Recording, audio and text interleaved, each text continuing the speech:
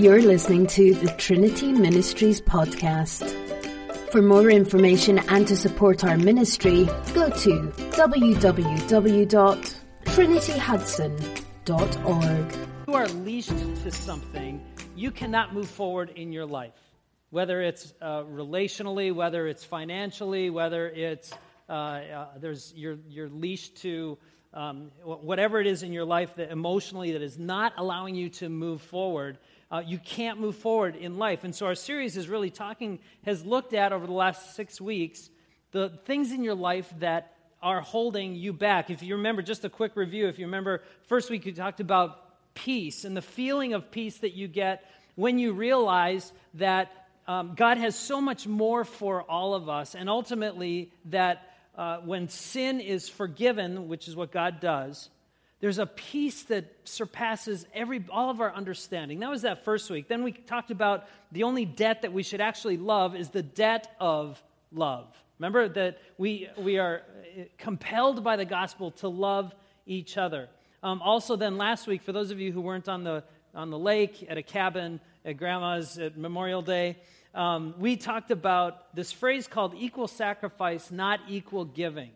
Remember, you should never have a church tell you the dollar amount you should give, because that biblically even is between you and God. Now, there's percentages that God outlines in the Bible. You know, he talks about the tithe, which is a baseline 10% kind of thing. But it's always between you and the Lord, okay?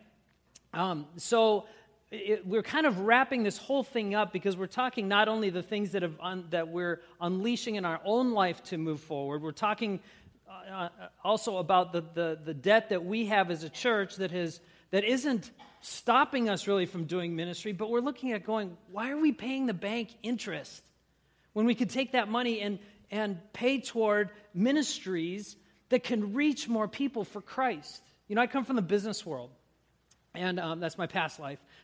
And in the business world, the bottom line often is, yes, businesses want to serve people. A good, solid business, we want to serve people, want to provide a product or service or whatever it is to serve people. But part of that bottom line is financial, right?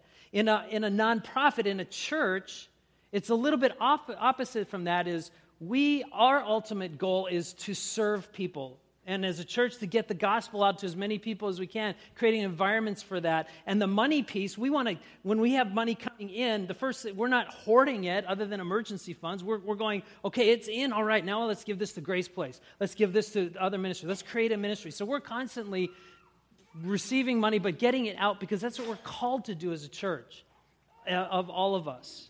And so it's been an exciting journey as many of you have talked to me about what that's doing in your own heart because we're being convicted personally, financially with God and what He's doing in our life. So we're wrapping this up this week, and to kind of wrap it up and to begin the message part, I want you to think about a famous person, alive or dead, and it's Jesus. We're in church. I'm thinking of Jesus. He's my hero. Kind of, that's great. It's true.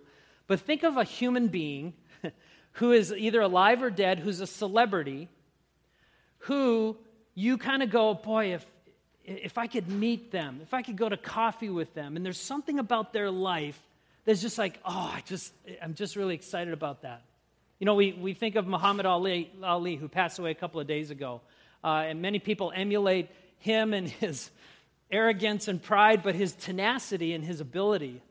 Prince, who passed away a couple of months ago in the music world, he was one of those superstars that was so unique and so different. And so that may be a person. For me, there's one person that I think about as I was thinking about today. And adults, I'm going to put the person's picture on the screen. Don't say who this is. I want to see if any of the kids know who this is. Anybody know who that is?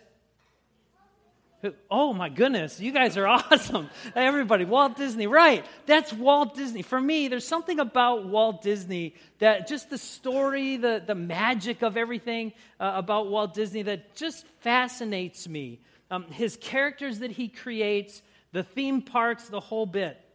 Now, despite what you may think and the many stories about Walt Disney, who's the world-famous animator, he was not an overnight success.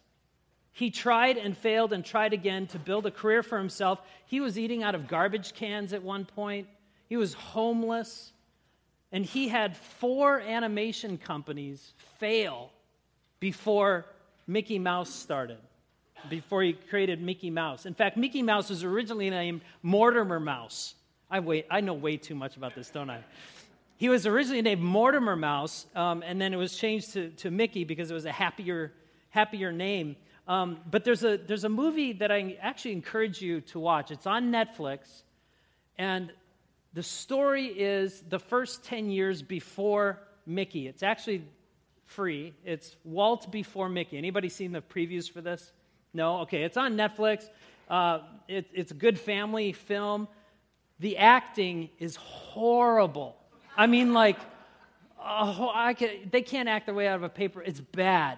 But it's a 5 stars because it's an amazing story about what Walt Disney and his team and who he was, what he did leading up to Mickey. Mickey actually wasn't the first cartoon character by Walt Disney. He created another character, actually several Alice in Wonderland kind of characters, but one of them that was pretty famous in the day, and it was this guy who is named Oswald Rabbit. That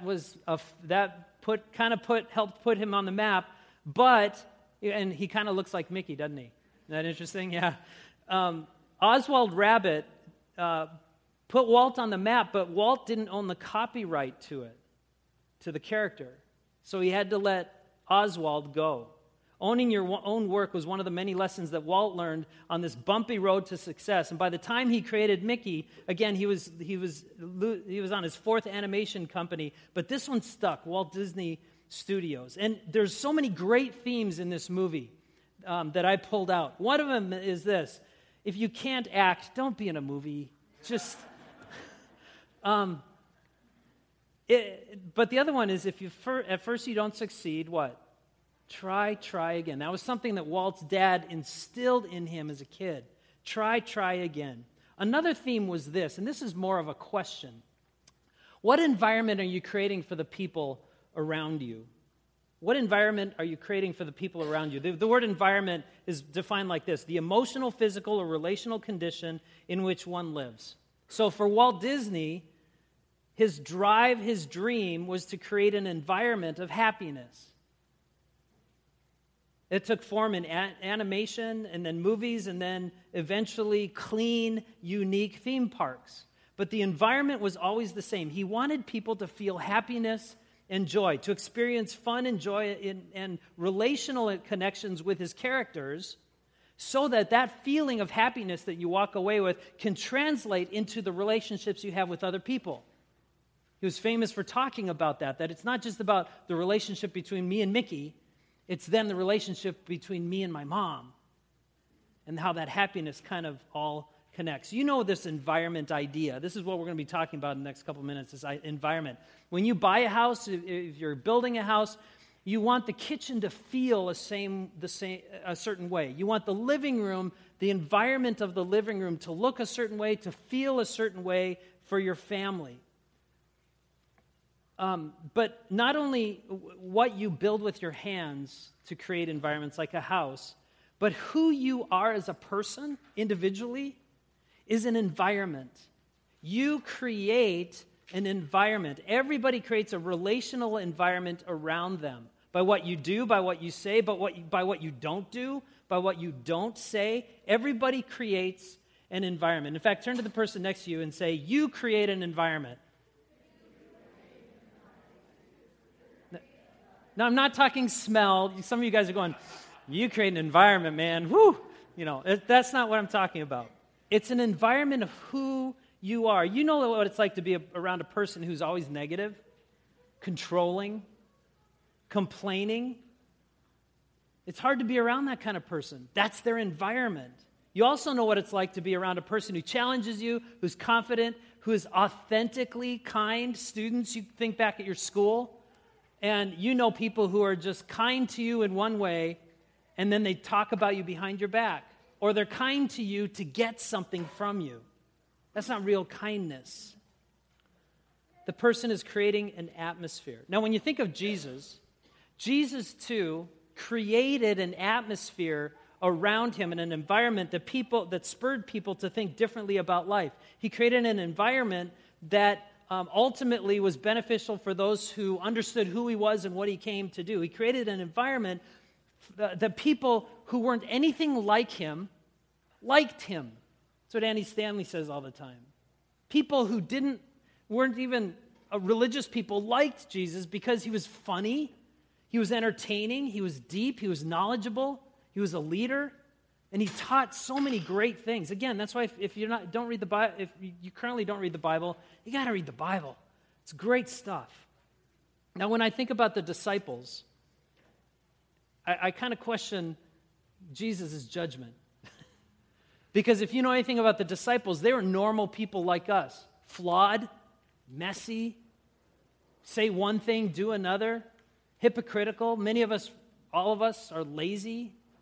And yet Jesus wanted these kinds of ordinary people around him to create an environment that changes the world. I mean, if Jesus were to come here to Hudson and start his ministry in 2016, what kind of people would he call to be his disciple?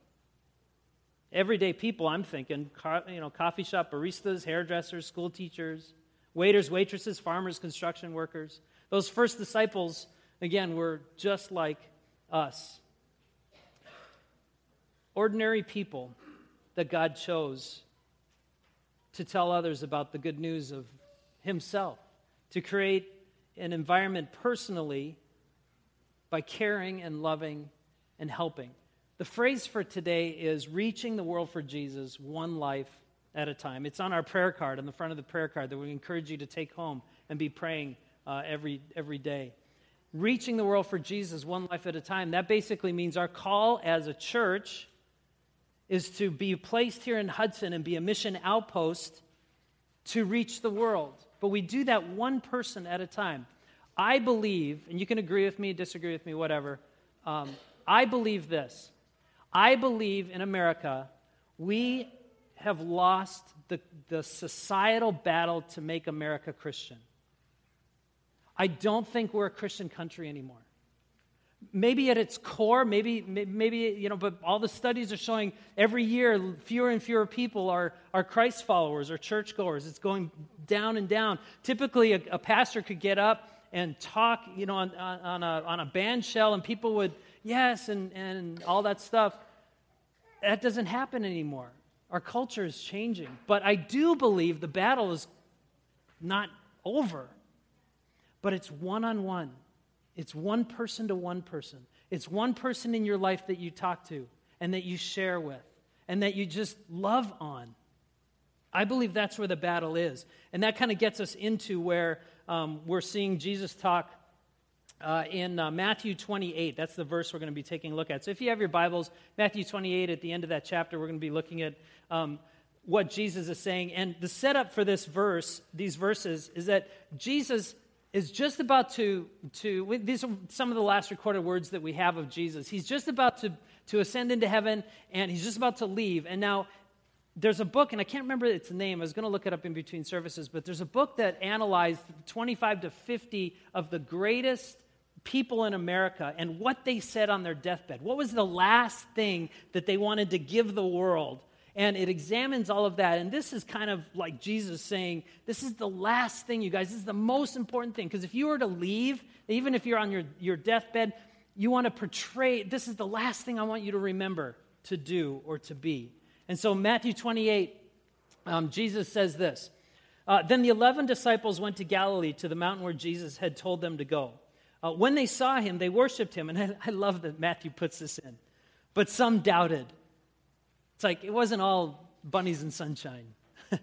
Some people doubted. Some people looked at Jesus and said, and we're not quite sure what the doubt was. Was it, I'm not quite sure it's Jesus. Well, it could be because he resurrected. He kind of maybe looked different. We're not quite sure what the doubt was. But I love the rawness and the realness, again, of the Bible, showing that people are people. So then Jesus sees these people they're worshiping, and he calls them together. He goes, guys, come here. This is what I want to tell you. This is the most important thing that you need to know. All authority in heaven and on earth has been given to me. Why is that important? Because of what he's going to say. If you were talking to somebody who had, who was the greatest in whatever field, you'd listen to what they said. If you were talking to somebody who had authority in the field that you were working in, and they said, come here, you're going to come and you're going to listen to what they said. So Jesus said, all authority has been given to me, and he says, this is what I want you guys to do. Go and make disciples of all nations.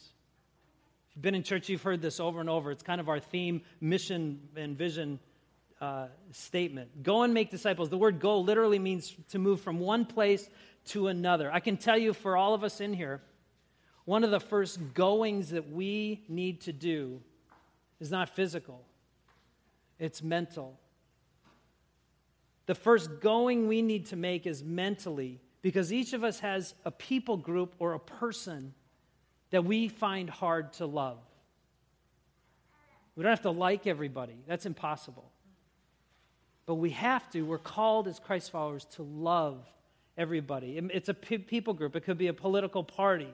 It could be a candidate in one of the parties. It could be a race, like anything. It could be a group, whatever it is. We all have people that we push against.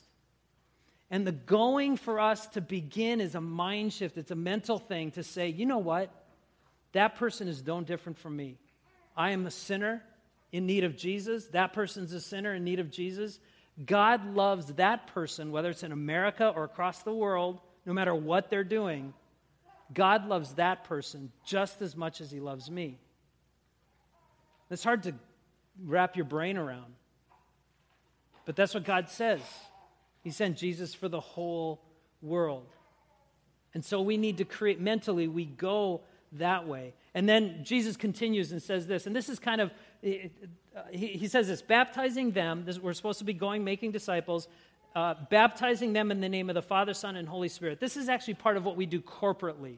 He's not necessarily, this is a Great Commission that was given to the disciples and then kind of is filtered on a corporate level, but then is filtered down to us individually as people. So this is what we do in a corporate situation, and then teaching them to obey everything I have commanded you. We, church, are called as a group and individual to make disciples, create an environment through which the Holy Spirit can change the hearts of people. That's what we do at Trinity. Inside these walls, outside these walls, individually as we carry Christ to the nations. We create an environment and we teach them the way to live like Christ does by living that way ourselves. Why? It's because knowing Jesus is the only way to be saved. And following Jesus is the best way to live. And knowing that all people's ultimate problem is that we're imperfect and we're sinful, we're all in the same boat. And we all need hope. And we all need love. I believe we all crave that. And so personally, we live a life that reflects his teachings of love, of kindness, not to be boastful or proud or envious, but we rejoice in the truth. We think about things that are lovely and excellent and good. And in doing so, we create a personal environment where people are like, hey, there's something interesting or different about you. That's what God is calling us to do, individually and as a church as well. That's why our Unleashed Debt Reduction drive is so important, because it allows us to do more ministry, to add more environments, not to make us all great, but to make Jesus great. And I love what Tracy used. Do you remember what Tracy used with the 5-finger thing? She said, love people. You know, we love them through our actions. We teach people who God is. We tell people what Jesus did, and we encourage them in prayer, which, funny enough, spells latte. Love, actions, teach, tell, encourage. Just saying, kind of brilliant today. It's rare. For those of you who are visiting, I'm not that brilliant, but every once in a while. And then the ultimate, though, is as we're doing this as a church and as we're celebrating what God has already done through our academy, our child care, our preschool, our ministries here, our We Do Feed, all the things that we do to partner with other people in the community and groups in the community. In everything, individually and as a church, Jesus gives us this promise. Surely, it's not maybe, but surely I am with you always to the very end of the age.